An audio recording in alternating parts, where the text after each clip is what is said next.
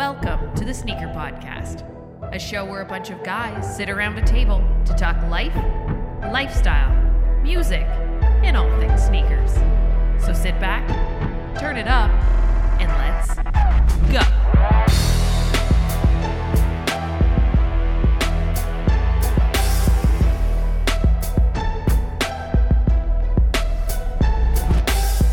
Hello again, this is the Sneaker Podcast. This is an extra episode called The Last Dance Review. My name is Chris Chu, and I'm hanging out with my buddies, Sean Collard. Hey now. And Brian Romney. Hey guys, what's happening? What's good? This little team here, we've already covered the first 5 episodes of The Last Dance. All 10 episodes have already released. So to catch up, what we're doing is we're bunching up the last 5 episodes together, and we're just going to do a quick review of those episodes, give you some quick hits, our favorite moments, maybe talk about like our feelings about what happened to Michael Jordan. Lots of feelings. Mm-hmm. Lots of feelings. Yeah, lots of feelings. Yeah, didn't we think we should just put 5 in one episode because not a lot happened? Not a lot happened. Light. Basically, Yeah, the back half was not too eventful. That's right. Yeah, just real light. like why did they even produce the last 5 Right? episodes? Right? They could have just Right. stopped at 5. Jeez. They could have showed like an old tape of game. Yeah, right. Exactly. We're gonna run through it quickly, I think, broad strokes, but we're just gonna mention some of the bigger moments that we saw in this. Are there points of the docu-series that you guys absolutely want to cover for sure? I think like the first like 6 and 7, I think it really brought out it started that phase of Michael Jordan's career where he was now being challenged. His pedestal was being challenged. Yeah. And I remember vividly that happening as a kid. Well, I wasn't a kid. I was probably in my early 20s, late teens, early 20s, something like that. But I do remember it being a problem in my life. Like it was like, okay, all of this stuff is coming out about gambling and yes, I remember hanging that out, part. Golfing with shady characters and that too. And it was I didn't like it, but it was like at the same time and when Michael Jordan really in the documentary was adamant about it, was like, listen, I like to gamble, and that's pretty much where the story ends. So it was good to hear. It was good to hear his sort of perspective. I mean, we'd heard his perspective back in the day. It was like he went sort of media quiet for a while, and he really wanted to make, which is the majority of his career was all about him on the court. Like and that was made clear from all aspects of the documentary, and for me. And just even the way he handled it back in the day was that it was like, just like what I do on court is what I do on court. I'm not doing anything illegal off the court. Yeah. So if you're going to try to take me off this pedestal, I'm going to make sure I do something that takes me off the pedestal, not something that you guys are making up in the media. So I think this was like a turning point, and that seems to be the way they've sort of made the documentary. Like this was a turning point in his career in a way, in terms of how he's perceived off the court, which was, again, for me, was, I don't know if Brian remembers the same thing, and you guys remember the same thing. Remember it the same way. Like it was definitely a turning point in for how he was perceived. Yeah, for sure. For me, I think per the docu-series, they added that Sam Smith, the Jordan Rules book to that 93 season kind of retrospective, but they were using it to kind of, like you're saying, usher in the negative publicity he was getting. Yeah. But really, that book hit right after the first championship, like end of 91, and it was kind of an issue in the 92 season. And then there's a little bit of gambling stuff in 92, but then you're right, in 93, the other book came out about him gambling with that guy, Richard Esquinas. Yeah. There's that one. And that became big. And then I think the peak of it was that Atlantic City thing in the 93 playoffs against the Knicks. Yeah. And then that seemed to really put him over the edge. And then I remember thinking in that interview with Ahmad Rashad in game 1 of the 93 finals, he basically says, I'm going to walk away from the game. Yeah. He told he us. basically laid it Why out were for we everybody. Yeah. Yeah. Why were we shocked 6 Yeah. months later when he did it? Yeah, exactly.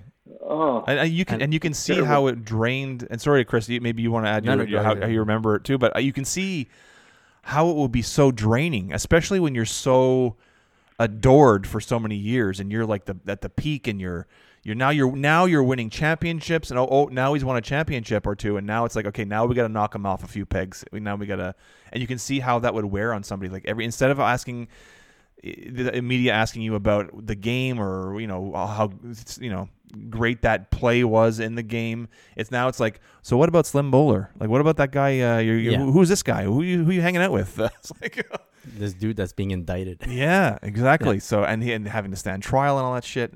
That was you can see how it would wear a guy down to the point where like he's giving his heart, his blood, sweat, and tears, his heart and soul to the game. And now he's got to deal with all this other crap outside the game. Like, is it not enough that I'm winning you guys the city championships, and I'm it's yeah. I just What's remember very interesting too as an adult. Sorry, Chris. No, go for it. It's hard to see that as a kid because you idolize this guy and you put him on a pedestal, and he's thinking, I'm just a guy. You think I'm a deity. Right. Don't hold me to a deity standard. Exactly. I'm just a guy. Mm-hmm. And I think that was kind of what his issue was with it. And anyway. Yeah, no, I agree 100%. It's like not only was he not wanting the negative attention, he didn't really want to be seen as like the deity that we were, like kids like us were portraying him as. Like he was Right. He was a guy doing his job, and he knew he was doing his job for people like us. Like he wanted people to enjoy what he was doing. But that he didn't want to be perceived as being perfect in any way, and because no one can live up to that. Yeah, I just remember in the docu-series that Ahmad Rashad was talking about the interview, and he's like, it probably didn't help that he kept his sunglasses on. And, yeah, I remember that too. I remember that interview vividly, and I remember thinking, just take your glasses off, man. This isn't helping your cause. Weird choice. Okay. Yeah. Yeah. That was an interesting season here. 93. Oh, I bet. Yeah. The Suns were really good. If for anyone who doesn't know, I grew up in the Phoenix area, and it was a big buzz here. And every time I'd wear a Bulls anything, I'd get the middle finger from other cars, honk. Anyway. Yeah. It would definitely an enemy number one. For sure. It must have been a different perspective for someone living inside that stuff. Yeah. I was a junior in high school in 93, and I can remember that the Suns were so big that sitting in English class, and someone opens the door in the middle of the class and yells, Dan Marley is running on our track, and then shuts the door. Kids got up and just walked out and ran to the track to watch Dan Marley run around our track. Wow. What's wrong with Marley? Did you go out and give him that? You went out and give Marley the middle finger? You're not better than Jordan. Yeah. I don't care what Jerry Krause says. Well, that was the thing too, right? About this whole this section of the. Well, it was a common theme throughout the entire docu-series. But anytime anybody said anything positive about an opponent, Michael Jordan was going to go out and prove you wrong. So Jerry Krause saying that Dan Marley was a great defender, Michael's like, yeah, okay, you can say that, you can think that. I'm going to go out and show you why he's not. Yeah, that was great. Yeah. So basically, I think this whole part of the docuseries, they try to show that there is a chink in his armor, but it's not on the court, right? Right. Seemingly, he's so perfect on the court that the only way that they can try to take him down is off the court. Right. And I think there's been a lot of talk about, off of or in social media and stuff about how people are taking hits from the doc. Like players were, Horace Grant was taking a hit. Scottie Pippen's taking a hit. And people were saying, Horace Grant is Michael Jordan threw Horace Grant under the bus and was, kind of stabbed in the back kind of thing. And it was like, listen, this was from Michael Jordan's perspective. And you know what? Several of the teammates said the same thing, where Horace Grant was close friends with Sam Smith. Sam Smith. Ooh, I got Adidas on the brain. with Sam Smith, and so it was kind of easy to draw those lines between, okay, he's hanging out with Sam Smith. All of a sudden, all this inside information is being leaked in this book, but Horace Grant he defended himself. He said, I had nothing to do with it. I didn't divulge anything. There were a lot of people, and even B.J. Armstrong said it could have been more than just Horace Grant. It could have been the management. It could have been other players. It could have been a bunch of people. So it's weird to see like you're because I've rewatched every episode like several times. And there's a lot of people who are sort of on that bubble of not really a Michael Jordan fan, like respect them and but aren't like fanatics like Brian and I are, and they're looking to pick apart. Even now, are looking to pick apart things about Michael Jordan's character, and Michael Jordan threw him under the bus, and Michael Jordan threw that guy under the bus, and Michael Jordan was spun in a way that Scottie Pippen's not happy, and It's weird to see, like, even now that stuff is still happening 20-something years later. Well, it's not only like today's social media that's showing people that aren't on board with Michael Jordan. It also kind of I get the sense that some of his teammates were like, yeah, he's the greatest player there, but he was like, I'm not like super Team Jordan, you know? Yeah. Like they're like, yeah, because they experienced him as a teammate, and the horrible side of him as a teammate was being, this tyrant who was demanding you be as perfect as he was. But I like how everyone, there's not one person that's going off. Yes. In either way. Yeah. Like they're very, this is what happened. Mm-hmm. And that's just how it happened. Yeah, like, this was my experience with it. That was it. Yeah, and that's the same thing with Michael Jordan. He was saying the same thing. This is how I thought back then. This is it. Yeah, it's weird to see how everybody like sort of spinning it like, oh, Michael Jordan was a prick. He was a prick. He absolutely was a prick and a tyrant, but he was doing what he felt he needed to win. Anyway, but just that to say that the Horace Grant, I brought that up just because Horace Grant was interviewed about this particular, the Sam Smith book, The Jordan Rules. And it's like he did get his side of his point of view across, and he did get his side of the things across. So you can't say it wasn't. It was just all a hit piece on Horace Grant. The thing is, Michael said Horace Grant. Yeah, I go. He said his name. Yeah. But the way he said it, it wasn't. So the way I see it is, Michael Jordan's like, Horace Grant said it. Yeah. But he didn't. It's not like in an accusational tone. No. It was just like matter of factly. Horace Grant is the one that gave the info, and that's it. It doesn't seem like he's holding a grudge of any way. No. So in any case, exactly. They then do talk about a crushing moment. I want to find out how you guys saw this. The passing of Jordan's dad, right? So that happened. It kind of all happened all at once in my mind when I lived through it. Like the whole gambling stuff, because back then there was no social media. Mm-hmm. You'd get the news from the news or from the newspapers. Yeah, right. Exactly. And or Entertainment Tonight seemed to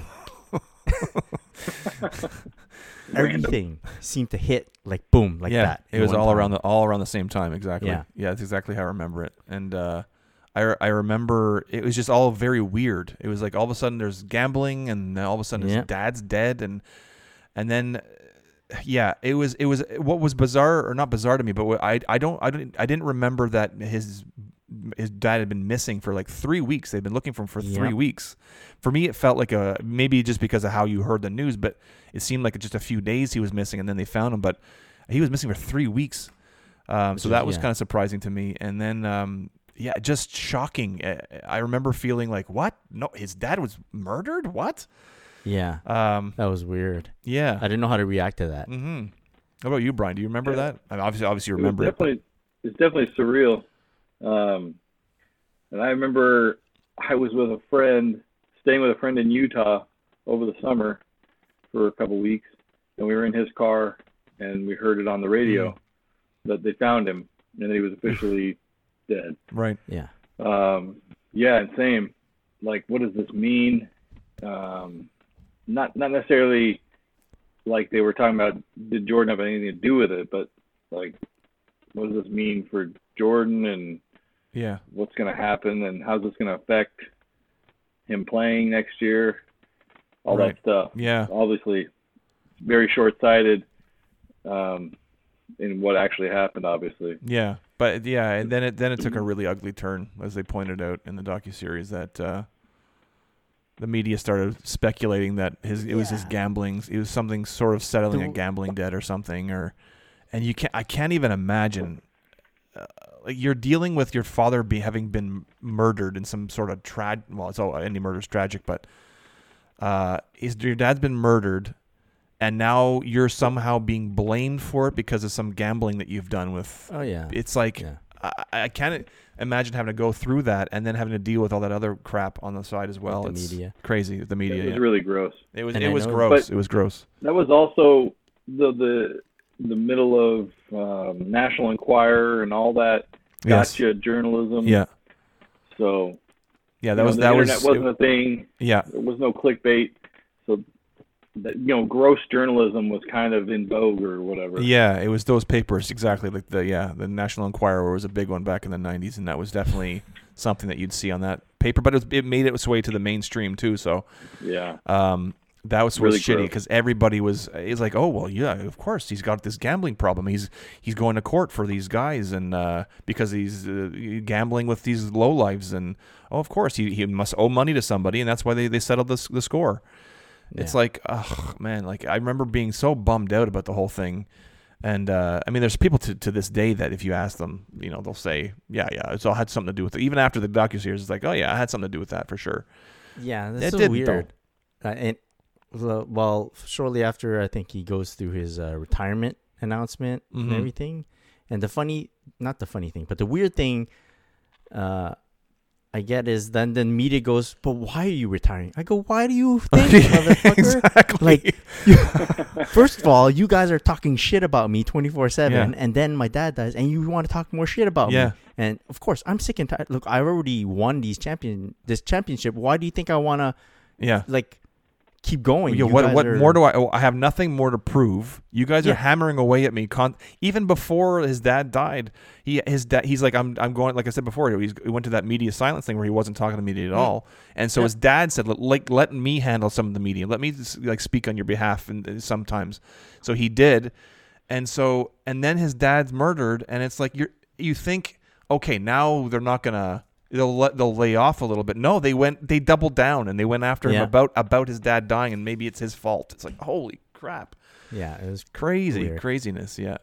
And on top of that, just won a friggin' third championship in a row. The third team in history to do a three-peat. Right. So like, I don't know how he went out and performed at the level he performed, dealing with all what he was dealing with at the time. It's just a testament to how his work ethic and his dedication. Because I mean, the average guy would have just crumbled with all the pressure he was put under. Yeah, like to have him explain himself every decision you make, having to explain yourself. Exactly. Yeah. Even when it's, sometimes the answer could be obvious, or sometimes it could be like, well, clearly something huge just happened and this guy's left. Let's give him like some space. Yeah. And the other thing, and so then he retires. Yeah. And then the other speculation was, this was an 18-month suspension, secret suspension by David Stern. Yeah. It's like, again, I remember thinking that was ridiculous back then, and so to hear them ask David Stern point blank, like, so this was not a secret suspension. Yeah. Of course it wasn't. He goes, it was, how the hell would I'm going to, and even the people, other commentators were saying, they're going to allow, David Stern's going to remove his highest, his biggest, whatever, go ahead. Biggest earning player in the biggest earning city.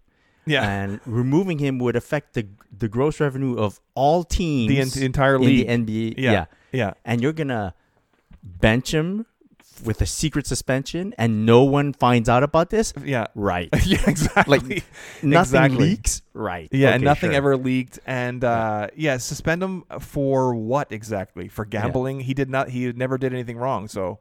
And there was another or illegal. I remember. He was like, that theory? It's bullshit. Can you use that? Yeah? Well, it's bullshit. Exactly. It's like, oh, great. This is perfect. Yeah. Crazy.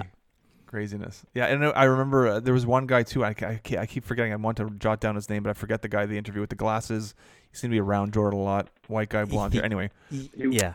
The author. Yeah. He wrote Rare Air or something. Right. Yes. So he says that before the Dream Team even happened, Michael Jordan said, "I'm going to shock the world, and I'm gonna quit. I'm going to quit, and I'm going to play baseball." And the guy's like, "What?" And he's like, "When are you going to do it?" He's like, "I'd do it now, but I got this whole Dream Team thing, and then I also want to beat Larry and Magic and win 3 in a row.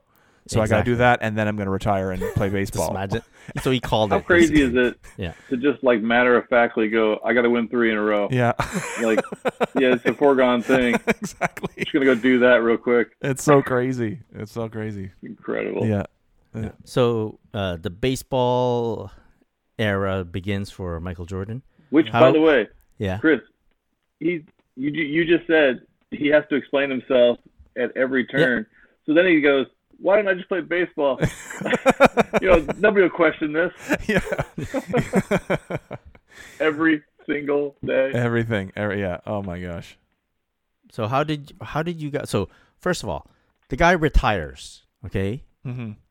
Devastated. Both your worlds Crush. basically. Yeah. Right. Crash. Yeah. Crushed. But I do now. Maybe this is revisionist history on my part, but I do remember not feeling like it's over. I don't know why. Maybe it's because in his retirement speech, he said he's leaving the door open to maybe he'll want to come back in a couple years. He'll never say never. So maybe I felt like it wasn't fully over, and the fact that he was playing baseball, so he's still like in the media. He was still like around. You know what I mean? So it didn't feel, even though I was devastated he wasn't playing ball anymore, it didn't feel like he was gone completely. Like it wasn't finite for me. Yeah. How do you feel, Brian? Oh man, I don't know if I felt like that. I was pretty artistic as a kid, so I remember I would always have these extra credit projects that I did that got good grades. So I had these kids that would offer me stuff to help them do theirs. So I was at this girl's house helping her with her extra credit project, and we're listening to the radio, and someone says Jordan's retiring. The project was not done. I dropped the pen and I walked out of her house without saying a word. To go home and just mourn. Wow. The next day she's like, "What happened to you?" And I was like, "I don't even want to talk to you." Oh, that's my gosh. I was devastated. See, I'm so bad at remembering specific details about specific times in my life, but that's amazing that was something that you just walked out the girl's house. It crushed me. And then the next day was our senior year picture, like we were all at the football field as a class taking that picture together. Yeah. And I took my Jordan jersey and I'm in the very back at the top holding it up. And the guy keeps yelling, "Put that Jordan jersey down. Put the jersey down." Because I was just mourning. Yeah. Yeah. No, I definitely remember feeling awful about it. But then as the weeks and months went on, I felt like I was saying before, I felt like, I don't know, it didn't feel like it was over yet. So I don't know. It was a weird sort of limbo time for me. And again, maybe I'm remembering it this way because he did come back. So I'm remembering it as okay. It wasn't a finite thing. So I don't know. But I did not think he was ever going to come back. The baseball thing was a very nice consolation prize. I wasn't a huge baseball fan, but I kind of embraced it because I loved him so much. Yeah. And would watch whatever I could get my hands on and hope that he would do well. Yeah. Yeah. I do remember feeling like why is he playing baseball? Why is he doing that?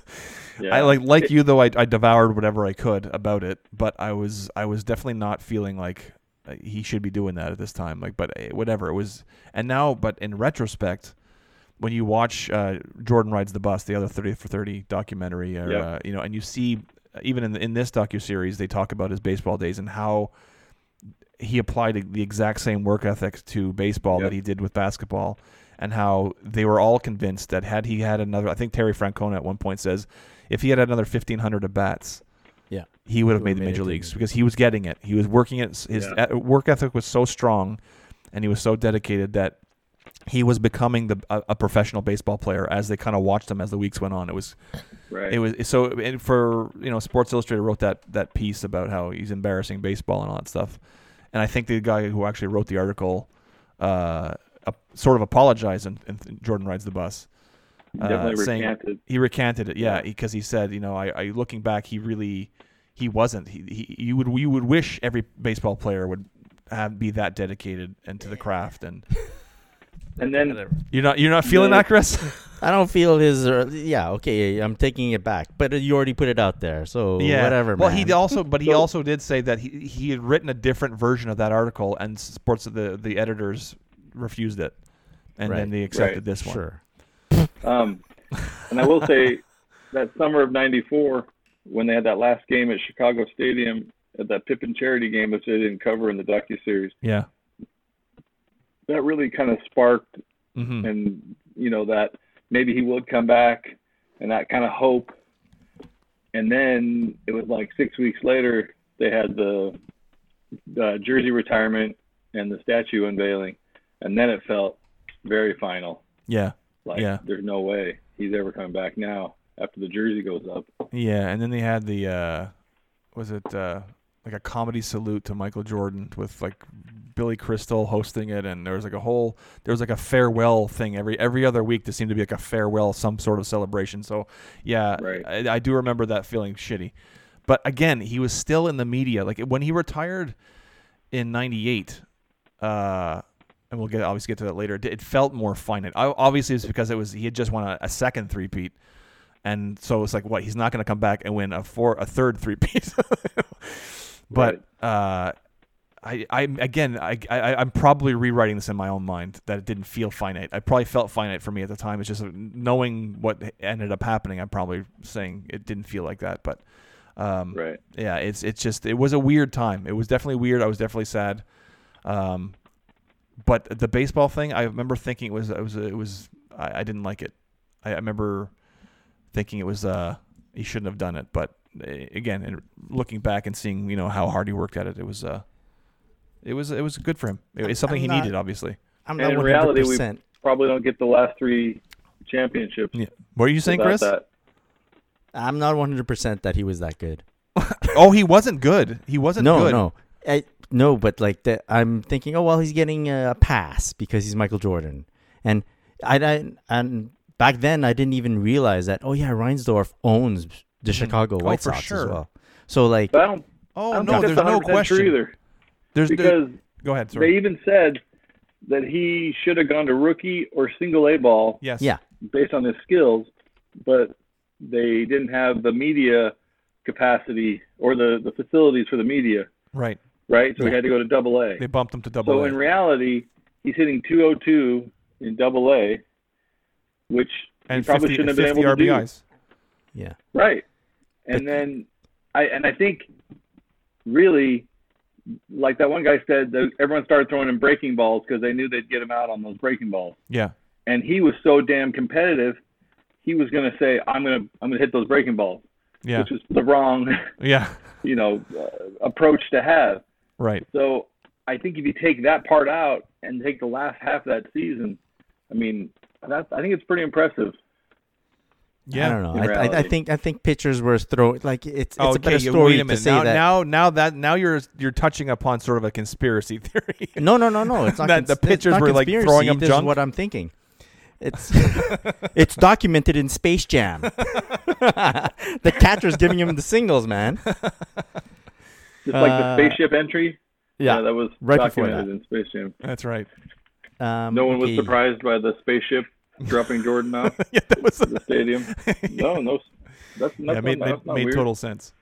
Do you guys want to talk about the time, like the Bulls without Jordan during those 1.5 seasons?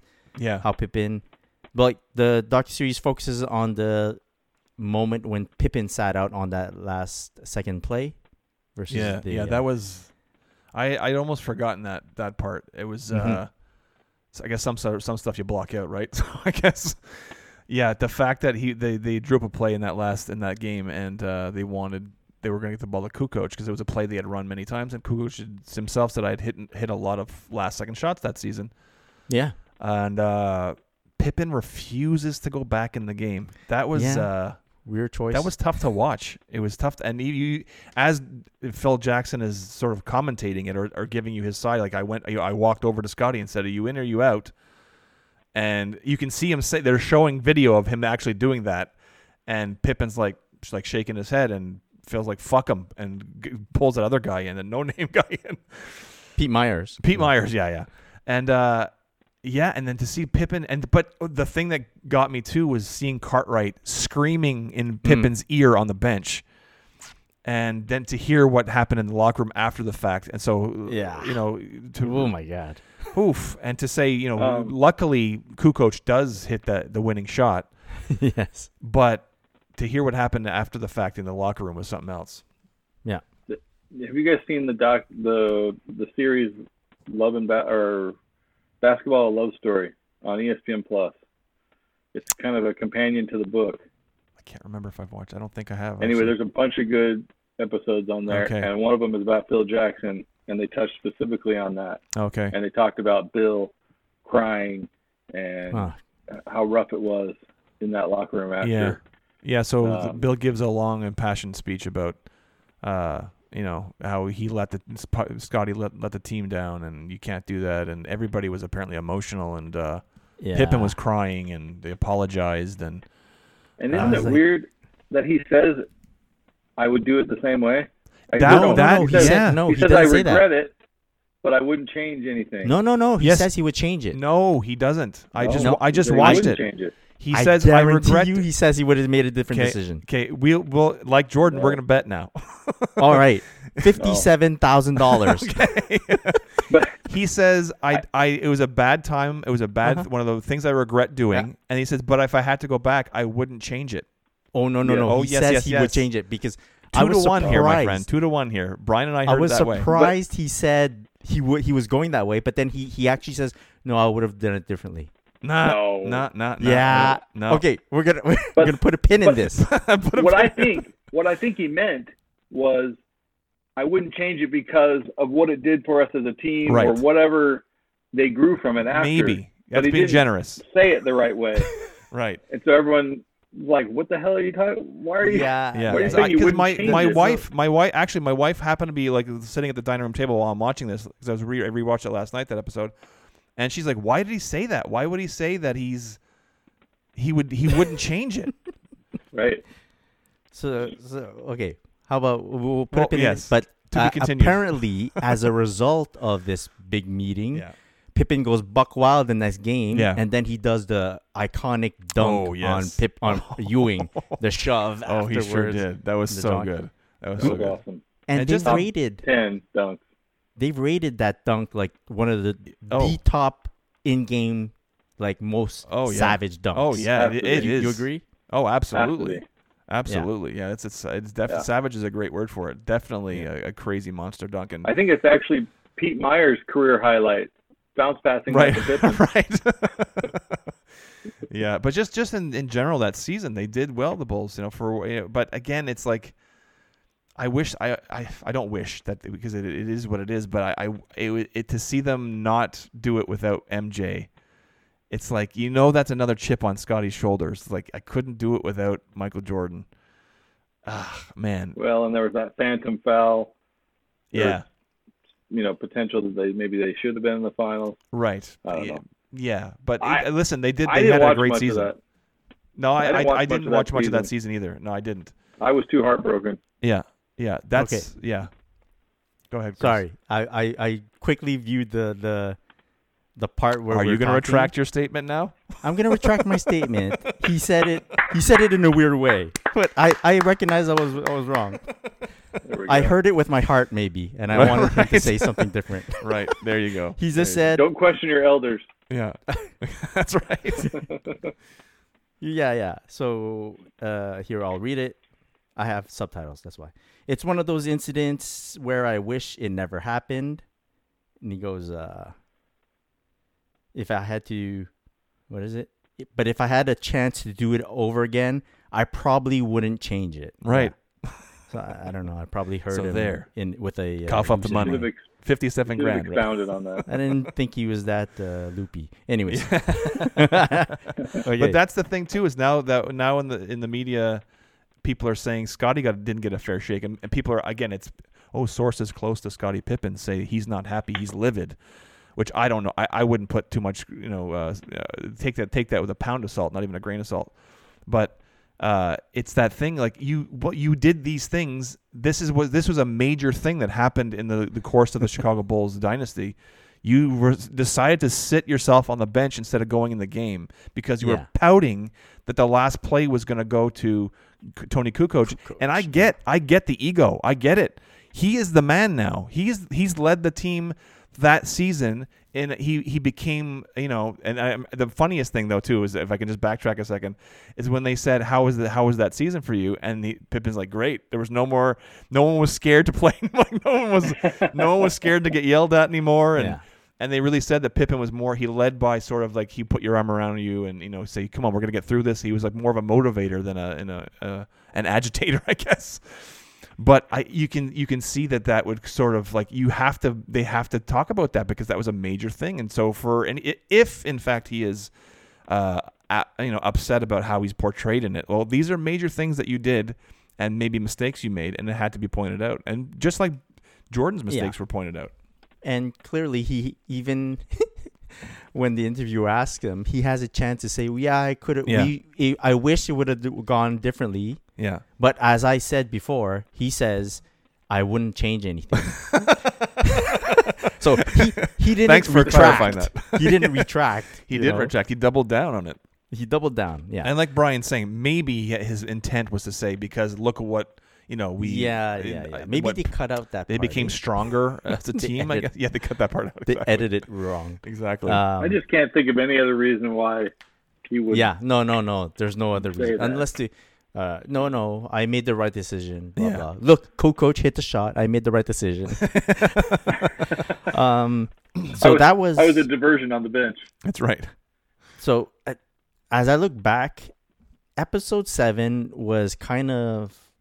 For me, was up and down. I didn't like parts of that, the part 7. But when they get to the locker room talk and everything... Yeah. And then they talk about how much of an asshole Jordan is, and how much of a toll it takes on him. And then just the last minute of that 3 minutes. part, Jordan is just talking to the interviewer. Yeah. And if you guys are all right, I kind of wrote down what he said. He was like, he's basically talking about like teammates saying, in the end, he never asked me to do anything that he didn't fucking do. Yeah. Right? And he wasn't really a nice guy. He might have been a tyrant. He goes, that's maybe you. That's you. He goes, maybe you never won anything. He goes, Jordan goes, I wanted to win, but I wanted them to be a part of it too. And then he gets choked up. Very right? emotional about it. Yeah. And he goes, I don't have to do this. I'm only doing it because it's who I am. That's how I play the game. That was my mentality. If you want to play that way, don't play that way. Mm-hmm. And then break. And he gets up and he's choked up throughout the whole thing. Yeah. And I'm like, holy cow. Yeah. So even though part 7 wasn't the funnest part for me during the whole docu-series, that last minute, right after, huge. I texted Sean right away and I was like, Dude. And I hadn't watched it yet. And you're like, episode 7. Dude. That was totally incredible. I even said to my son who's sitting there, I'm like, oh my gosh, we've never seen this. No. And he doesn't understand. And he's like, why? And I said, these guys never apologize for anything. Mm-hmm. They don't care who second guesses them. They're going to do anything they want, the way they want. And never going to apologize, especially this guy. Yeah. And now he's getting choked up thinking about all the stuff he had to do to get people on his level and whether or not it was a perception of him being a bad guy or a tyrant or whatever. I was shocked. And I think because that before happened. we even saw the documentary, I think Michael Jordan, it was out in the media that Michael Jordan was worried about how people were going to perceive him after watching the docu-series. And I think that's probably what he was referring to, which is that obviously it was the way he treated his teammates and stuff, but probably even that part of, or that moment in this docu-series where he gets choked up about talking about it, even talking about how he was maybe worried about how he treated them. I don't know if he was worried about how he treated them, but how they perceived him. And he just like, this is just how I was. It's sort of like it's in his DNA. This is how I was built. This is how I thought I needed to be in order to win the championships. And to see him that emotional, like Brian said, I've never seen that before. And there's several moments in the whole thing that I've never seen him before. Even that first episode where they talk about the Chicago Bulls traveling cocaine circus. Yeah. And Jordan belly laughs. Like I've never heard a genuine laugh from Michael Jordan. And I just saw an interview with the director who asked them that question and got that reaction out of him, or all the reactions out of him. And he said he, as a fan, had never even heard that, because Jordan, his whole career was so guarded, and so, I'm all about what's on court, that you never saw that side of him. You never saw, if he laughed, it was like he was being interviewed, so it was like he had that persona on. He had the Michael Jordan. But to see him let loose and just be open and to get emotional and to laugh, it was. I've said it before, but that probably is my favorite part of the whole thing. Maybe we didn't learn a ton of new stuff, but that was my favorite part, was just to see him as a real human being and letting actual emotions out. I heard that the director said that was in the first 45 minutes of them doing anything. The first time ever interviewing Michael Jordan, 45 minutes in, that moment happened where he's getting choked up. Says, break. We took a break. Yeah. He goes, I went to his bathroom and just like sat in there and like, holy what the hell? crap. If this is how it's starting, what the hell? How is this going to go? And he was like, well, man, we've got a documentary here. Yeah. So great. But like, if he's worried about being perceived like as an asshole or anything, just that 1 minute of him going into like his own head and telling us exactly how he feels, I'm as a fan, like, and I'm not like a huge MJ fan, I'm just like a basketball fan or whatever. And just hearing a player say that, I'm like, fuck, I'm with you, man. Yeah. I'm with you. Yes. Like, let's go. Yeah. Let's play. Yes. Yeah. Exactly. Yeah. The guy I thought was the most genuine, not that I thought anyone was, lying or protecting, but I thought Will Perdue was the most genuine. Mm-hmm. Yeah. Because he had nothing to lose, he had nothing to gain. But because he was even like, Jordan was hard. He crossed the line, is what he said, multiple times. And he said, but in the end, look what he did for us. Yeah. I mean, he was a heck of a teammate. You're interviewing me. You know who Will Perdue is. Right. Yeah. Exactly. But, some of the guys were very apologetic, and, you can tell, they're a little guarded and they don't want to make sure they don't say anything. Yeah. Jordan Perdue was very straightforward. Perdue was very honest. Yeah. And I really like that. It was pretty much like, I don't like Michael Jordan as a person, but look what he did for me and for us. And, I thought that was probably the ultimate compliment. Yeah. He was definitely the most open about how he felt about MJ, and he calling him a bully and all that stuff. And but in the end, he was like you said, he said Michael Jordan was the greatest teammate because look what he got for us, or helped us achieve. So basically, can I just bring up the LaBradford Smith for a second? Yeah. So actually, this is what we're gonna do, because I think the most dramatic shit in his career happened. Like we kind of covered it, like the baseball, the break, and now he comes back, and it's like the way the docuseries is set up is great because they go past, future, let's say, which is the actual 97-98 series. So past, present. They keep jumping back and forth until the past actually catches up with the present. Right. So they go through championship 1, 2, 3, 4, 5 until they get to beginning of 6, which is what the whole docuseries is about. But so they get through all the drama, and now they're basically in the 6, right? They're going through season, like the Last Dance, right? The Yeah. last season.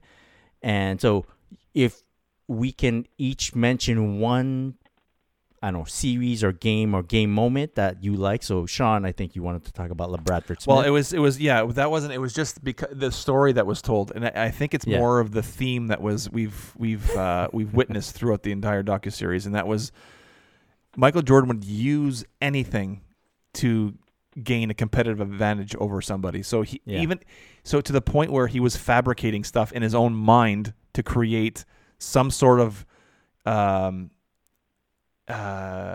a goal, but like edge, exactly. So there's a story that is told in part of the series where a game against, is it Miami? Washington Bulls. Yeah, of course. And they're playing LeBradford Smith. LeBradford Smith is a nobody and has an incredible game. It scores 37 points, and the story goes that on his way out, tapped Michael Jordan on the shoulder and said, "Good game, Mike," because Michael Jordan apparently didn't have that great of a game for Michael Jordan. And so Michael said, okay, he told his team, I'm gonna drop in the first half what this guy had, what this kid had in the entire game and the next, because they were playing back-to-back games against them. Yeah. So now they're playing. So Michael Jordan drops 36 points in the first half of the next game against them. And again, just to the fact that he can say that and actually go out and do it. I mean, he didn't get 37 points; he got 36. Having said that, it's pretty insane that he was able to do that. But then, the funniest part of the story was that someone later asked him, "Hey, that LeBradford Smith story, did he really? Is that true?" And Michael Jordan's like, "No, I made that up. Like he did go out and drop 36 in the first half of the next game." But LeBradford Smith never said anything to Michael Jordan. Yeah, it was just he made it up in his own head so that he would have that, I got to get this guy. I got to get this guy. It's just crazy to think that competitiveness exists in any human being, that you create something just so you can go out and go, I got to crush this guy, you know? I wish I had any an ounce of that when I was playing. Just to add on, it's not remarkable that he scored 36.5. It's that he said he was going to do it. Yes, exactly. He called it. He's like, I am going to score what this kid had in the entire game in the first half of the next game. And he went out and almost did it, just about did it. Crazy. Yeah. Brian, do you have like a series or a game moment that they mentioned in the docu-series that you liked a lot? Not that I can think about off the top of my head, but maybe I can go a little off book real quick. So, just so anyone who doesn't know, I served an LDS Mormon mission that started in November '94. So I missed the comeback, and I missed the entire '96 season. Oh my God! Because the way it worked then, to stay focused and stay on task, you were not to watch TV or read magazines or listen to music. Just stay focused. Right. So I missed it all. So the '97 season was the first season I saw the full Jordan comeback season, and I wish they would have touched on this just because based on what you just said, Sean. It was one of the series in '97 against the Heat, and Lonzo Mourning was talking a lot of trash. Mm-hmm. And then you remember he elbowed Scotty in the head and gave him that big goose egg on his head. Yeah. Oh, crazy. And MJ got pissed. Yeah. And they put them away real quick. Yeah. I wish they would have touched on that based on kind of the theme, the overarching theme of this whole. So basically, what you're saying is you're not that big of a Michael Jordan fan because you actually left and went and did your Mormon mission. Because if you were a true Michael Jordan fan, you would have said, listen, I got things to do right now. Michael Jordan's playing. Right. I did pick up at least 2 or 3 pairs of shoes on my mission, though. Does that help? Well, you got your Concords then, right? I got Concords, and I got the 95 Air Jordan 1 retros and Air Jordan 2 retros. Very good. I remember. I'll fill you in on what happened in case you hadn't heard. But when Michael Jordan actually did come back. Okay. Yeah. Let me know. No, Because he won the do you have championship in any proof of 95, that? right? Yeah, He won right away, right? First of all, you guys at home can't see what's going on right now, but Chris just went and put on a jersey, and I might have to quit the podcast. What? What are you talking about? Oh my gosh. So Why do you even own that? yeah, he's that kind of guy. That's why he owns it. So I will get into it in a second, but I'll just say from my experience, hearing that he was coming back, and you heard the rumors, and you heard that it was might happen, and the whole thing with Scottie Pippen showing the bottom of his Air Jordan 10s that he was wearing in the game, and pointing to the jump man and like saying come back.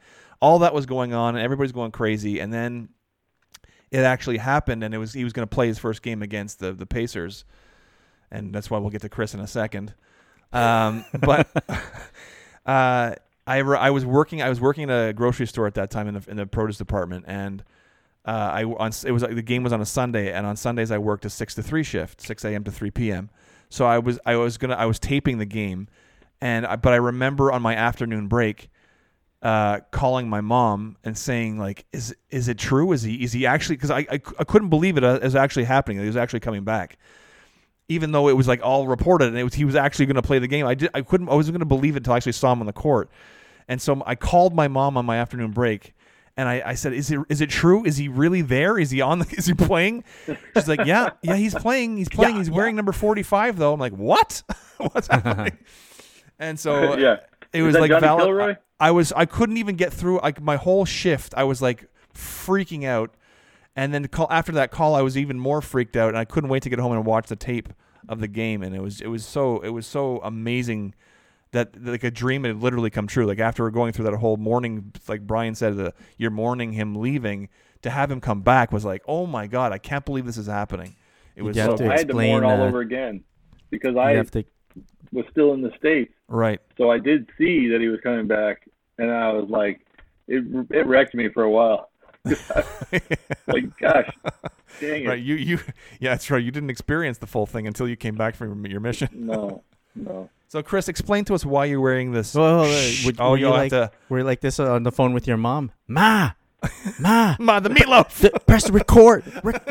Record, Ma. That's right. Yeah. It's the red button right next to the little triangle. It's on channel 3.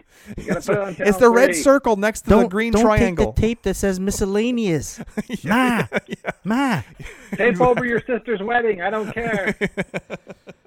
Yeah. Exactly. So I'm one of my favorite parts. Another favorite part of the docu-series is when they get to Eastern Conference Finals. Yeah. Right. Oh, so this is all set up. So pardon? For you to tell. This is all a setup for you to tell us. Oh, absolutely. Yeah. Since '98, I've been planning this. And then they meet the Indiana Pacers, right? Yeah. And who's at the helm? Yeah, it's my boy Larry Bird. That's right. That's true. Oh, now I get it. Yes. Now you get the connection. Yes. I forgot all about that. Larry Bird was a coach. Yes. Anything Larry Bird touches, I'm into it. That's right. That's right. Why are you wearing I'm assuming, I can't see the numbers, but I'm assuming that's a Reggie Miller t-shirt, a jersey. Oh my God. Yeah. That's just. I mean, that's inexplicable. There's no excuse for wearing a Reggie Miller jersey. It's the pinstripe navy one, right? Yes. So yeah, just as ugly as the other ones they wear. It's beautiful. I love it. So, Larry Bird decides to coach the Indiana Pacers. But he says from the get-go for 2 seasons only. Yeah. He the called first season he's coaching, and he brings the team to the Eastern Conference Finals and takes the Bulls to 7 games. Right? First time they go to 7 games. No. Yep. No, I don't think so. 92. Right. The Knicks took him to 7 games. Yeah. Okay. So still did it. Sorry. So the Pacers are shit. Yeah, but I did think the Pacers had a better chance in Game 7 than the Knicks. Yeah, agreed. They had a good team. They actually did. They had a great team. Yeah, and I love this series because of the push off. Yeah. And I remember for you guys how. Brian, you remember where you were ditching this girl for a school project when this was announced, whatever. I remember where I was when Reggie pushed off MJ. Oh, it wasn't a push; it was a shove. It was a push off. We'll talk Sniper. about another push with a forearm. Jeez. With No, both no. forearms. He straight up says, I pushed, like I got away from him. Like I straight up pushed him. He goes, I was going to let the refs call it. Yeah. You know, like, you want to call it? Then call it. So he Yeah. pushes him And off. they didn't call it. Nope. Gets free, hits the 3, and then he goes down to the other side of the court and starts dancing. Like he's doing that spinning jump thing. Oh, I can't stand Reggie Miller. That was It was so the good. worst So good. So great. spinning I love it. ballerina thing. It was I've ever amazing. seen. Yeah. And that's the thing is people always, against naysayers, always will comment on Jordan's push off on Brian Russell. Yeah. I almost said Byron Scott. Yeah. Brian Russell. And like that was literally a tap on the ass. And this Reggie Miller is like both double forearm shoving Michael Jordan, and Michael Jordan flies backwards. Yep. And Reggie Miller fully admits it, and it's like, the rest didn't call it. Fully admits it. Yeah. And if you guys want to hear Reggie Miller go in depth on that shot, you could go see his documentary. It's the 30 for 30 Reggie Miller winning time. Right. Great documentary. Yeah. It's an odd title, seeing as they didn't win the series. Having said that, but so that was cool. But the even cooler thing was, and I still remember this. I was watching it on TV. I was at a bar, and everyone was talking, and I was just, my head was just up, looking at the TV, looking at this shot. And I was like, yeah. And then, what they do pan to Larry Bird, and his expression Zero never expression changes. And I go, you see that? You see that? That's well, what a winner looks because like. there was still time left on the clock, and Reggie shouldn't have been celebrating. No, but also Larry's been there. To me, it was like, been there, done that. Yes. I probably would have left less time on the clock. Exactly. His only mistake was leaving time on the clock. That's what Larry Bird's expression was all about. And then Michael Jordan almost hits the game winner at the buzzer. How about you say what MJ's expression was, and I'll take care of what Larry's expression means. Okay. I'll show you the ring they got at the end of that season later, and I'll send you a picture of it.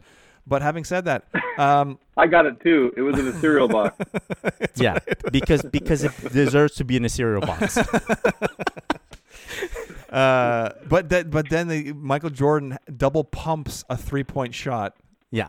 And almost that was close. winner. Almost that was so close. That was crazy. He should have at least got 1 point for that. Yeah, exactly. It was a 3. Yeah, that was so close. Yeah. In and out. Yeah. Should have given at least 1 point. Yeah. Mm-hmm. Game so in the end, the Bulls do win the series, and then who cares what happens after that? No, series over. But I have to admit, as I was a Pacers fan. I was like, oh, so happy. Like, that series was such a great series. Mm-hmm. Because even though Indiana had a great team, you do kind of had the sense that the Bulls were stronger. And then you're like, on the one side, you're like, come on, Rich Smith, do your thing. Yeah. Like, you get pissed at him. But then when he do something good because he's so freaking tall, you're like, yeah, Rick Smith. That's my guy. Yeah, Rick Smith. Yeah. I'll tell you, I was really nervous about that Pacer team. Yeah, they were really good. tough. Yeah, they were tough. That might have been it. And Michael Jordan said good. they were the toughest team he'd played since the Detroit Pistons, the Bad Boys. Yeah. Physically. Yeah. And on a sneakers tip, I remember that, and I remember, now we're fast tracking, like Jordan retires again. And after that, I go, look at that. On the cover of Slam magazine, it's Reggie Miller wearing the exact jersey that I'm wearing right now. And they're like the new king, because he's now, since Jordan's gone, he's like the best shooting guard now in the game. Yeah. And he's wearing Jordan 15s. Right. I was like, there was so much respect that he's like, yo, come wear my sneakers. Yeah. Yeah. That's exactly how it went down. I don't think that was. I think it was just like I'm going to make this little bitch who thinks he's so great wear my sneakers. No. It was like, yo, only you. That's can what was feel in Michael these Jordan's shoes, head. man. Only you can do this, man. We'll let you wear the worst version of our shoes we've ever had. That's Well, what he also wore the 16. Arguably the worst Air Jordan ever. Go ahead, Only Reggie. you can make these ugly shoes cool, man. Why don't you wear my 15s for me? Oh man, I just want to backtrack a quick second because after the Bulls lost the Magic when MJ first came back. They lost to the Magic in the playoffs, and Michael Jordan admitted his body wasn't right. He wasn't in full game shape, and they were interviewing Tim Grover, his trainer. And this was one of those moments again in the docuseries that was like, oh, it was so powerful because after the game, Tim Grover said, okay, well, call me in a few days. We'll see. We'll start talking about next season. He goes, let me know when you want to start, back to getting in shape. And Jordan said, I'll see you tomorrow. And as Tim Grover is talking about this, he's getting emotional just talking about Michael Jordan's work ethic. And wanting to get back and dedicating himself and his body to getting back into that game, that playoff shape from the day after they lost in the playoffs. And that set the tone really what the players were saying. That's the tone for the whole season about the whole off season. He was in the gym literally the next morning, working harder than ever, getting back into shape. And it was so cool to see his trainer getting emotional about talking about the guy's work ethic. It was pretty neat. I'm glad you brought that up because I was going to bring that up. That was incredible. That was number 2 moment after Jordan getting choked up for me. Yeah, for sure. Again, these guys, they're like the ultimate machismo guys. No emotions, no nothing. It's just incredible. Yeah, and to see them get emotional. Steve Kerr says MJ's in great shape to start training camp, and he's like frothing at the mouth is what he says. Yeah, they knew they were in trouble. I bet you that was the worst he'd ever Oh, for sure. In terms of how he was treating the teammates? Yeah, for sure. Worse than 91. Oh, yeah. Worse than any of them. For sure. Because even BJ said in episode 6, MJ he wasn't playing basketball anymore. He knew how to win games. And he was just surveying the game, and then we would just win. We're not playing basketball. And I bet he went back to that, shark mentality where he's just I'm going to kill everyone in my path. Well, that's the thing too is that he used everything at his disposal because as he was getting older as a human being, obviously, but as a player, his even though he was still physically incredible in terms of what he could do on the court, he had to change the way he played and use his mind more. And I think at the end of the docuseries, he says at one point his last championship was probably his favorite, even more so than the first or second, because of what he had to do to earn that championship. Because he was using his mind more, almost as much or more than his body. Because his body couldn't do he wasn't as physically dominant as he was, which is crazy to say because he was still the greatest player on the planet and physically and mentally, whatever you want to say. But that was his favorite time or favorite championship because he was using his mind, as much as his body. Well, if you look back to any of the younger fans or whatever, I think 92, 93 was when he started developing that post-move fadeaway. Yeah, and I think exactly. that was in response to him thinking, I've got to start thinking about this past me being young and just going to the hole every single time. Exactly. Which became, one of the top 3 most deadly shots in basketball history. Yeah. The sky hook, the dream shake, and the Jordan fadeaway. Yeah, exactly. I mean, so much so that, Kobe Bryant picked his brain about it and stole it from him. Right. and was just as dominant. But it was unheard of for a guard to be in the post in the early 90s. Yeah. And that was his shot to preserve his energy and not have to take a beating going to the hole every time. I know, crazy. Yeah. So and then obviously that preserved him, going all the way through 98. Yeah. Exactly. So other cool game moments that they did showcase was the Bulls versus Charlotte game. Yeah, where BJ gets slapped. BJ made that again. It goes back to that classic. Don't do anything to piss Michael Jordan off, and BJ should have known better.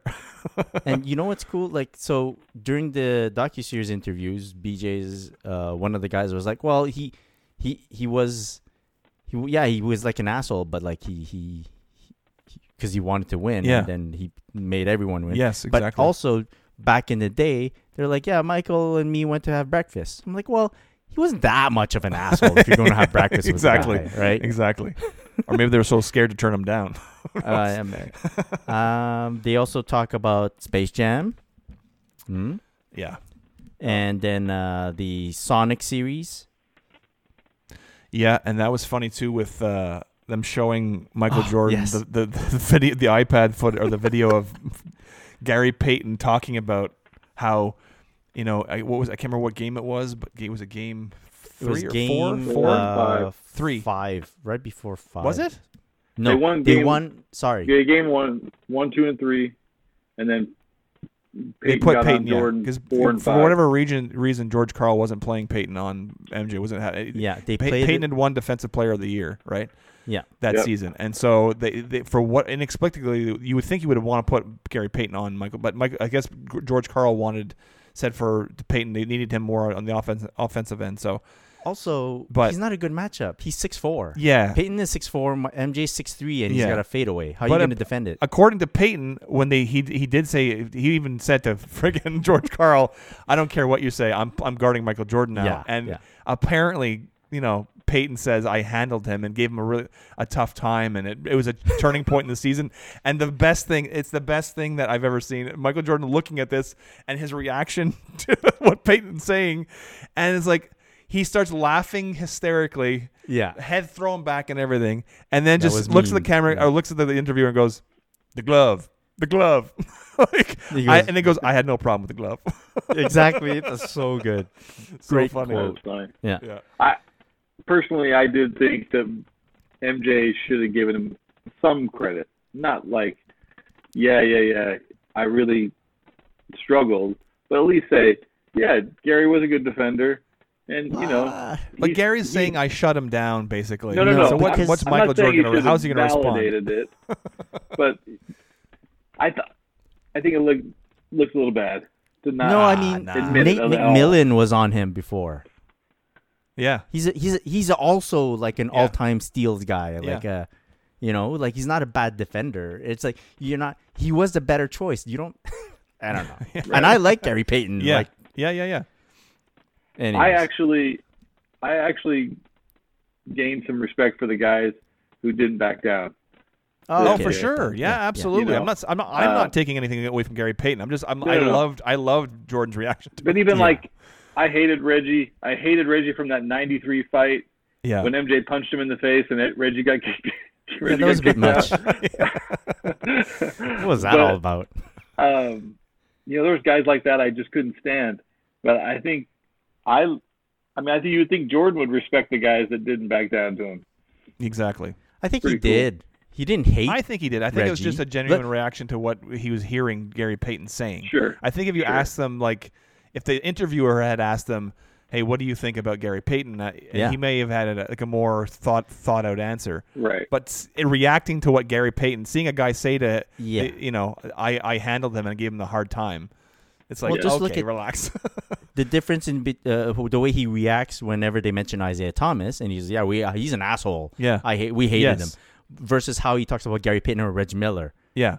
Like he didn't. Right. He doesn't feel he had his yeah. bad mouth him really. And then yeah. he, of course, he would not ask Reggie Miller to carry his shoe line Right. after he retires. Right. Like his whole And Gary shoe Payton line. wore Jordans too after that. Exactly. Well, like it was pretty clear that he respects Reggie because I Yeah. thought after Reggie said that statement at the end of episode 8, I'm going to retire Michael Jordan. Yo. I thought episode 9 was going to be Reggie Miller's funeral, Yeah. but Yeah. Michael didn't say anything bad about Reggie. That's true. That's true. I That's thought he true. was going to kill him the Yeah. whole episode. Yeah. That's true. then eventually after they cover the Pacers series, they get the past catches up to the present. It's the Utah series, and he mentions Brian Russell. Yeah. Mentions how and within that series there's the infamous flu game. Yes. Yeah. Anything you That's- guys want to add about yeah. that, or Oh well, Now just we've I mean, known about it's the pizza yeah. forever.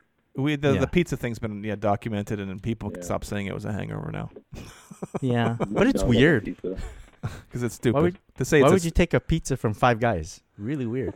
Well, I actually heard the. I was feel like 3 I've talked guys. about this before. It was like 2 or 3 guys. Yeah. Yeah, But yeah. whatever. But there's no way. How are 2 or 3 or 5 guys getting past all that security? That No too. way. weird. Well, they didn't get past it. They wouldn't let him in the room.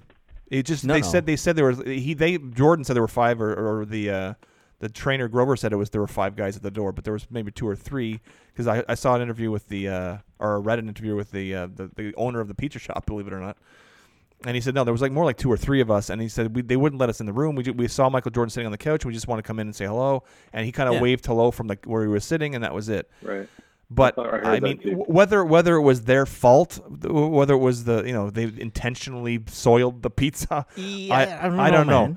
That's like a crime of some sort. Yeah, no? and the fact is that he got food poisoning, whatever it was. Maybe he for whatever reason, but he still dropped 38 points on the Utah Jazz. That was pretty cool. I heard on Dan Patrick that he heard from multiple sources back in the day that he was at Robert Redford's house in Park City all night. Yeah, except that even the pizza shop owner said no, he can verify that. Michael, and he was the article was about him being pissed off that he was portrayed this way.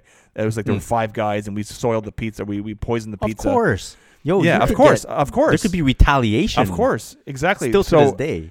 But the guy said, "I will say that I can verify that Michael Jordan was in his hotel room at like 11 o'clock at night. He wasn't out anywhere else. No one's calling, going, "Hey, I want pizza from Michael Jordan." Exactly.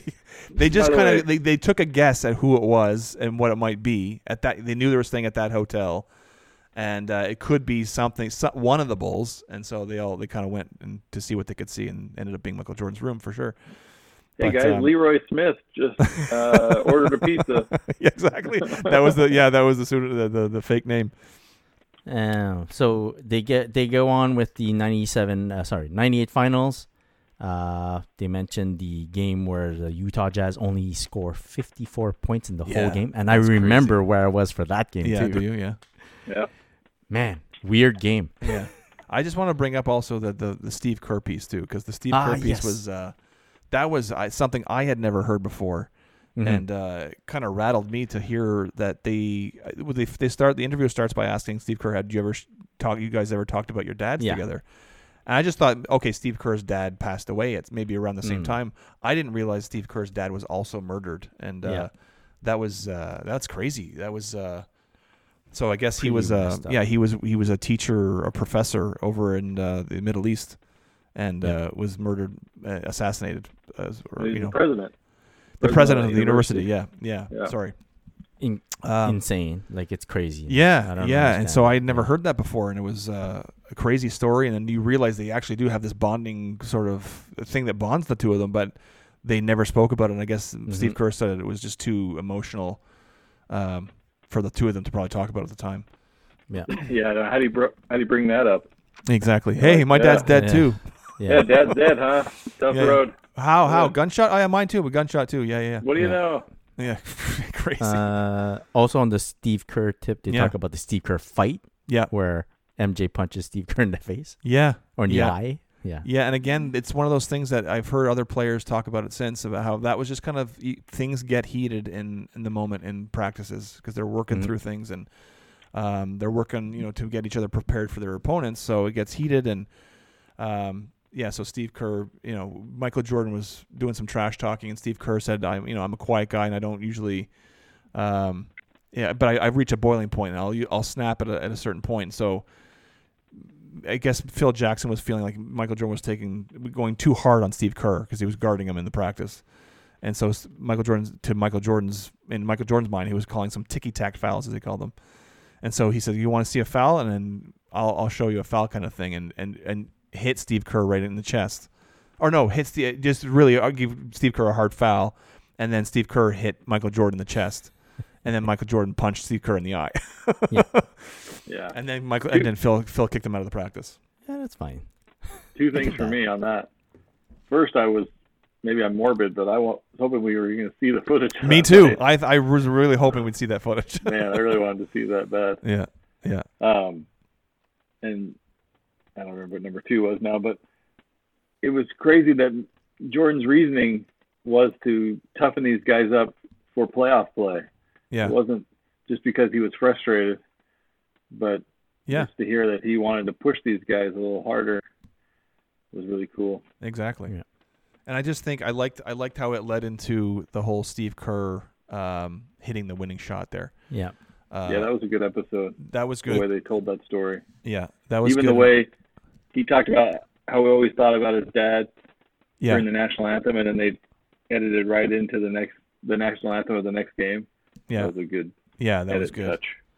That was, but I liked how they told the story about how Michael Jordan sort of, because he knew the cameras were always on him, and so in the timeout they're on the That was bench, so funny. and Michael Jordan's covering his mouth with a cup, the Gatorade cups, and trying to like covertly say to Steve Kerr, "Listen, they're going to double team me, so you be ready." And so Steve Kerr says, I'm oblivious to what he's doing, because I realize now that he was trying to be so, because the cameras were on him, not to give away the secret kind of thing. And so Steve Kerr starts yelling, they come at you, I'll be ready. He's screaming, I'll be ready. You can read his lips from the camera, like it's like, I'll be ready. And then it's so funny. And then of course they do double team MJ, and he passes the ball to Steve Kerr, and Steve Kerr, God love him, he hits the shot, man. He stepped up to the plate and he hit the home run. It was great. That's great. Yeah, and then his speech during when the championship rally Championship, speech is always good. that was so funny. Yeah, So they finished the whole docuseries with Game 6 of the '98 finals, right. And it's the game where Scottie Pippen has some back problems. Yeah, that was just bad luck, unfortunately. Yeah, and He stuck in there. Like, this was sort of his redemption for the migraine game, I guess, in his mind. That he. Go ahead, Chris. Sorry, I just have to say that I don't know what they did to it. Like, I've seen this game so many times. Yeah. I've seen the last moments of the game so many times. But the way that they built the docuseries and the way they I don't know, maybe it's the music that they chose. Possibly, but yeah. When it builds up to that last play, I'm like, You're on the edge of my seat. Yeah. And I'm like, holy shit, man. What's gonna happen? I know exactly what's going to happen, but what's going to happen? Yeah. I told Sean the same thing. It's amazing. You know it's going to happen, but they did such a good job to make you feel like, oh, maybe this could change. Maybe history is different than I remember it. That's right. And I don't know. Good. Would it maybe your last feelings or thoughts on that last shot? Well, I remember obviously celebrating, and I remember, but there was still, it wasn't over yet. There were over 6 seconds left on the clock. But so I knew, and that's the crazy thing too, is that Stockton almost hits a 3 at the end, right at the buzzer, right? And so that could have gone a different way also. And if they go to a game 7, who knows? Yeah. But it was that, I mean, obviously that image of Michael Jordan hitting that last shot with his arm extended, and he said, I was so tired, and everything, all the shots leading up to that point were short, so he knew he had to go full extension, use his legs, the whole back to his break the wrist. Yeah, exactly. So that's so iconic. That's something that people will always remember, as even though he went on to play with the Wizards, that we'll remember that as his being his last moments in the NBA, even though it wasn't. What I remember the layup right before the shot. Yes, yeah. Because the layup, he did it weird, like he just floated in the air, and then he kind of put just a little bit of jelly on it, and so I was like, wow, that layup was so clean. Like, Brian Russell, you didn't do shit. It did nothing. And then and he get over Antoine Carr's hand. That was a tough shot. Yeah. And then the steal on Karl Malone. The steal, I always look at it to see, and he doesn't touch Karl Malone at all, eh? Yeah. Like, he doesn't foul him. So I'm like, wow, such a clean steal. Yeah. Those are the two things I remember. Yeah, that was Yeah, that was great. Yeah, it was to watch that steal again. You're like, oh my God, he's creeping up on Karl Malone again. Yeah. I love it. I was like, why'd Karl fall? Why'd he fall? He was embarrassed, probably. Yeah. I remember Brian being in my folks' living room watching that. They let you watch it? I think I was standing for like the last 5 minutes. Yeah. Just a nervous wreck. Yeah. Like I was playing in the game or something. Right. I guess me and Joe Klein did about the same thing. Yeah, exactly.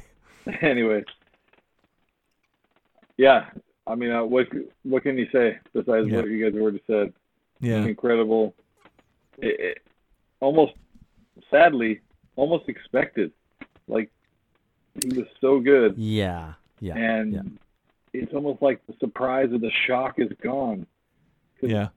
Which is a sad thing to say about someone who's so good at their job and so good at one thing.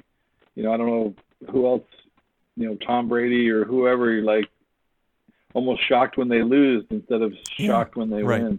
Right. Which is a sad, way to think about it. Mm-hmm. But I think that's where I was. It was just, of course he did it. Of course he did, yeah. And even wasn't Rodman saying that too? Rodman was saying that. Of course Of course he was gonna take the shot. Of course he was gonna hit that shot. Take this motherfucker. Exactly. That's so good. Yeah. I don't care if you're John Paxson or Steve Kerr. I don't care. No, Michael Jordan's taking that shot right there. Yeah. Yeah. It was definitely an incredible moment, obviously. But I want to talk about before we wrap things up. There was a sneaker moment, and they showed that I don't know how I missed it in the first time I watched it, but I rewatched it yesterday, or maybe it was this morning. It was this morning I watched it. It's all blurring now. But they showed him lacing up his 13s before Game 5. Mm-hmm. So what I realized is he's lacing up the PE version first of all. So he's lacing up his PE that they're a low 13. Blacked out tongue, doesn't have the yellow circle around it. That's how I figured out that was what he was wearing. It's hard to tell based on how he's holding it. You can't tell if it's really a high cut or a low cut, but you could tell just by the tongue it didn't have that yellow circle around the Jumpman. So as he's lacing them up, he's trash talking Scott Burrell as usual. I just thought it's just more of a sneaker. It was more of a moment that I thought was hilarious. So he's trash talking Scott Burrell. He pops the tag off these 13s, takes them out of the box, just like we all would. Pops a tag off of them. He starts lacing them up.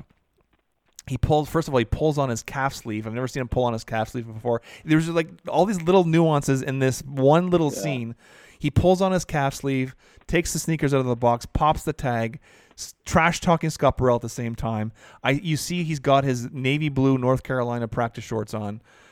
It was just like a bunch of things. I'm like, oh my god, all these little things. I remember that.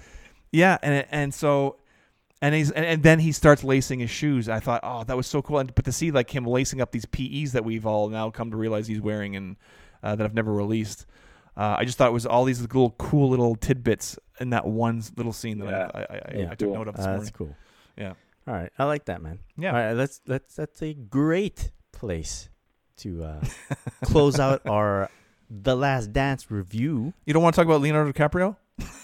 Nah, much like. Or how about all the guys in the weird colored blazers? All the hanger-on guys. Right. Who's that dude in the red blazer? He was in the locker room and in the hotel room. Yeah, I don't know. Really just a hanger-on loser. He's the red blazer guy. Red blazer guy. You don't have a red blazer guy? Yeah.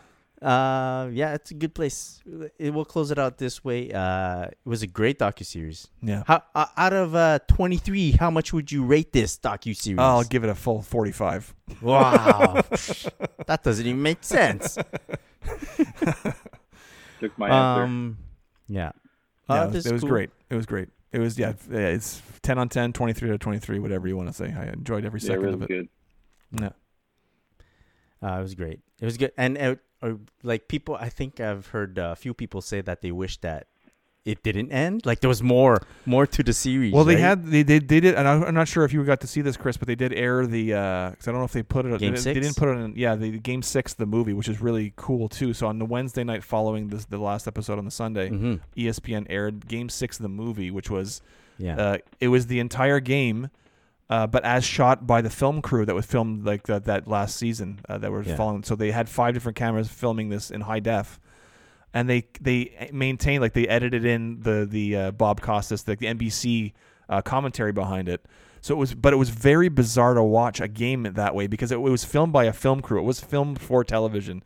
So it was there were odd camera angles, but once you got used to it, you got used to it after a few minutes. But initially it was like kind of jarring to like it was because it It's was like playing 2K20 for the first time with the right weird view. exactly the different views. It was very low down to the court. It was very cool Yeah. because it was high def, so you could see really get a good look at the sneakers, which was obviously we were unable nice. to do back in the Yeah. in the day on your 25-inch or 24-inch standard definition TV.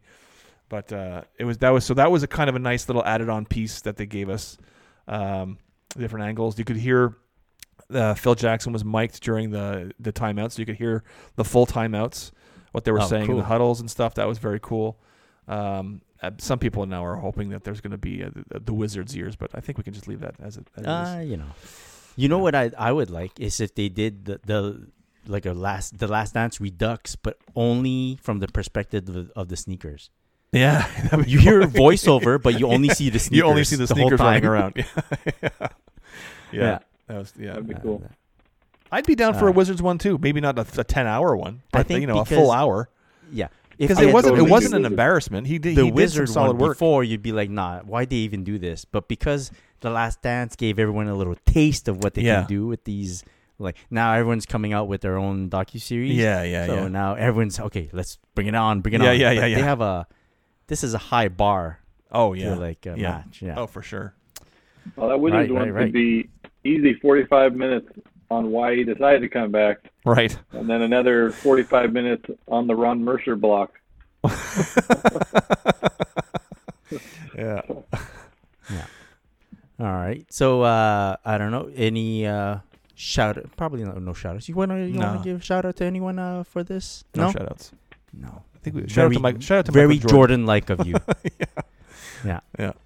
Well, thanks for everyone for tuning in, for sticking with us for this The Last Dance review.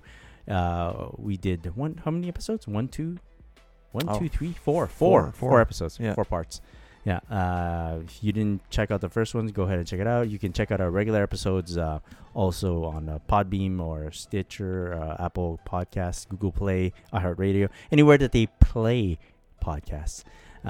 You can, if you want to find more information about my good buddies Sean Collard and Brian Ronmy and their group OG Support Group. Sean, where could they find you? At Sneaker, I said Sneaker Podcast, at SCollar23, and at OG Support Group, as you said. And Brian, where can people find you? At OG Sneaker Nerd and OG Support Group. Very well. You can find our good friends Mike D at On Air with Mike D. You can find our good buddy Clarel at Clarel, Clarel. You can find myself at Christopher.Chu, and you can find all our links and whatnots at our The Sneaker Podcast Instagram or The Sneaker Pod on Twitter. Catch us the next time that they do a retrospective on a superstar that we likes. I can't wait for the Reggie Miller documentary. They already did it, man. Weren't you listening? No, I wasn't. It's winning time, buddy. I blocked it out. That is a good 30 for 30. Yeah, it was. Better than the Detroit one, eh, buddies? No, yes. Right. Yeah. Anyways, so, hey, let us know in our DMs if you'd like to hear more from us in terms of these lectures, or maybe even an OG Support Group podcast. Oh, shit. Hit the boys up in the now you're DMs. on. Let them know what you want from them. There you go. Yeah. And this has been fun. This has been cool. Thanks a lot. Peace. Peace. See ya.